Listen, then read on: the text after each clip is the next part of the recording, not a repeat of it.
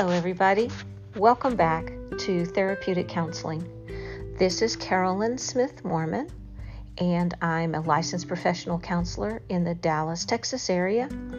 And I've come to speak to you on matters of mental health and couples counseling. So today I want to speak on emotional command systems. And as a matter of fact, I want to speak on the 7 emotional command systems. So I've been researching about these emotional systems to help my clients in their relationships at home and at work and with their friends.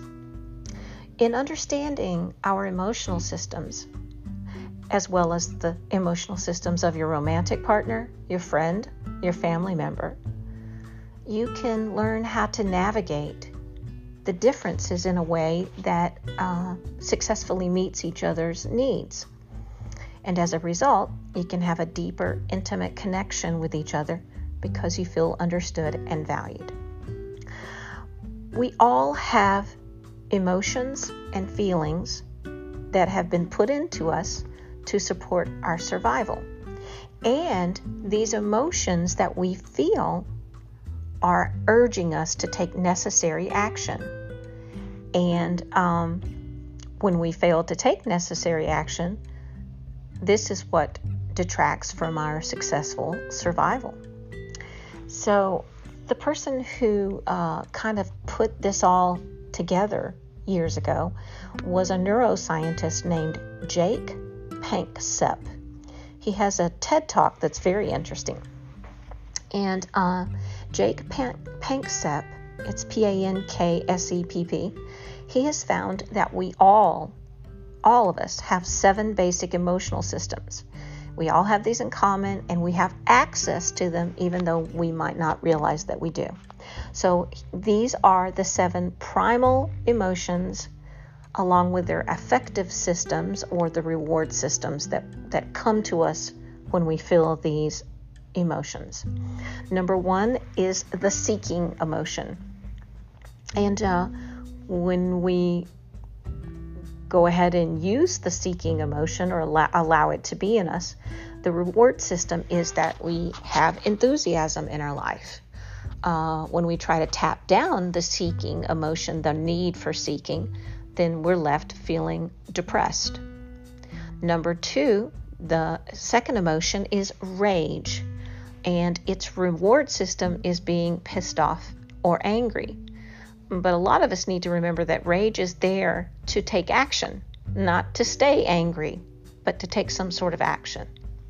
Number 3 is the emotion of fear, and its reward system is anxiety. And we often think that anxiety is harmful or bad for us, but anxiety is usually something we need to tune into and pay attention to our bodies, get back down into our bodies, and try to figure out where this fear in our emotional system is coming from. Number 4 is lust. This emotion system has the reward system of, to use the vernacular, being horny or desiring sexual interaction with someone. Number 5, the emotion of care. This manifests itself in showing loving kindness and tenderness to others and even to ourselves. Number 6 is one that many of us don't like to have, but it actually saves our life from time to time. And that is the panic emotional system. If we ignore the panic, it can generate loneliness and sadness, and too much ignoring of what the panic is trying to tell us can lead us to psychological pain, which then brings on panic attacks and deep depression. And number 7, many of us probably need to really tap into this next emotion more than we do, and that's the emotion of play. Play in our life brings us great joy, and likewise, when we don't tap into that emotion of play, we notice that we have very little joy in our life. So you got to have play. So these are our primary emotional systems, and they're continuously rewarding us and punishing us. They're never neutral. And like I said, all of us have access to them at different times.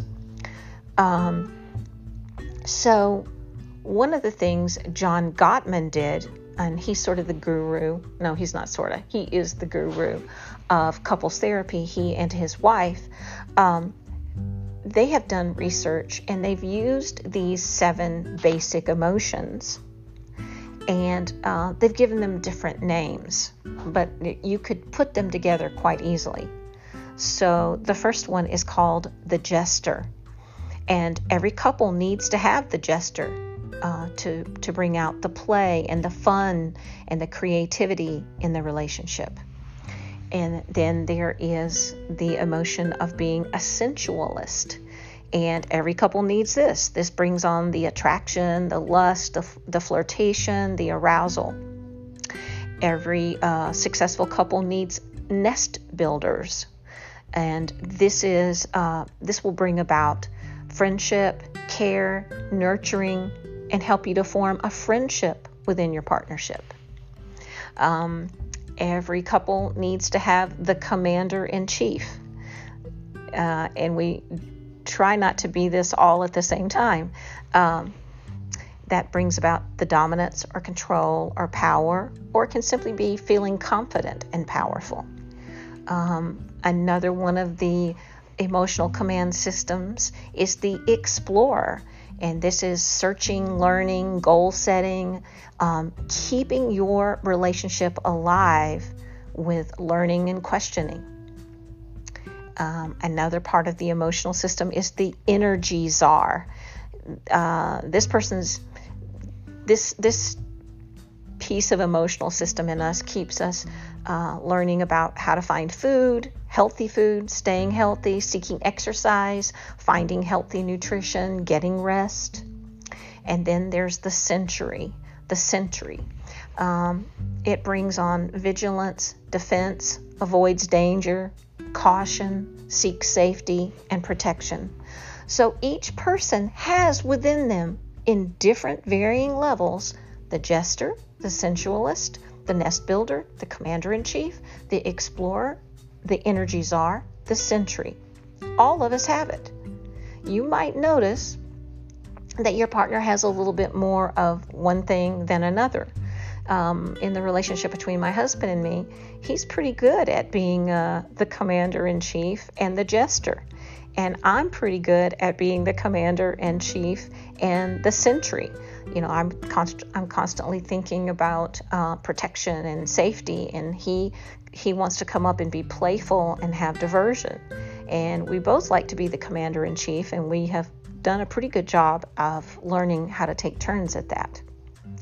So we're all set up at an early age to be more comfortable in certain ones of those systems than others. So how your emotional command systems are formed? Well, these are formed by the family of origin and the temperament of your family of origin. So if you were raised in a family where your parents were on the lookout for danger, you're likely to have a more developed sentry system than somebody who was raised in a home that was focused more on playing, joking, laughing, resulting in a more evolved jester system for that person. What happens when your emotional command systems are neglected? When your preferred level of activation of a certain command system is not being met, you're going to feel distressed. For example, if you are somebody who likes a lot of friendship and connection, you have a high nest builder in you, and then you get relocated to a new city for a job where you don't know anyone, you're going to experience distress because you're not getting to meet that need for connection that a nest builder needs. Likewise, if you're a commander-in-chief and you crave power and control, and then you're dating someone who also likes to have power and control, there's probably going to be some conflict. Your command systems influence the emotional connection in your partnership and relationships with everybody, not just your love partner. It can be with your children and your friends and your family. For example, one person in the couple might be more of an energy czar, and the other person might be more of a jester.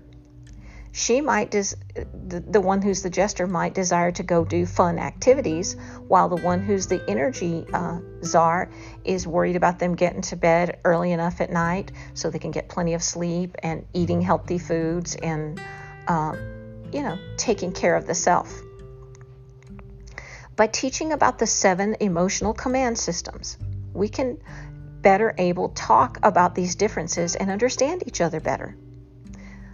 By understanding each other better, we can stop getting our feelings hurt so much when the other partner wanted to express a different command system. Like I'm beginning to understand that my husband is going to be playful and joke a whole lot more than I do. I would like to have more of that. I don't know that he would want to have some of the more influential parts of my emotional systems, but I like his playful part. So this is applicable even in the context of friendships and work relationships. If you are not comfortable with your commander-in-chief system, but all of a sudden you get a sudden promotion at work and now you're in charge of a large team of people, you may find that you're uncomfortable. If you find that you are an explorer at heart and you find yourself in a job that does not promote creativity or curiosity or learning, then you may become bored and lethargic. If you are a nest builder and your best friend moves away from you, you may find yourself quite lonely because you're no longer getting to meet that need for connection from your very best friend. Remember, it's a really good thing to learn a little bit more about how your own emotional systems work so that we can better connect with others and better understand the people that we love in our lives. I hope you're all doing well in this time of shelter in place. If you're here in the Texas area, our numbers of the COVID virus, the numbers are quite high, and we continue to hunker down and we continue to try to be safe. I hope you'll be safe out there too. Wash your hands, wear your mask, remember to keep 3 to 6 feet away. Blah, blah, blah. You know this, right?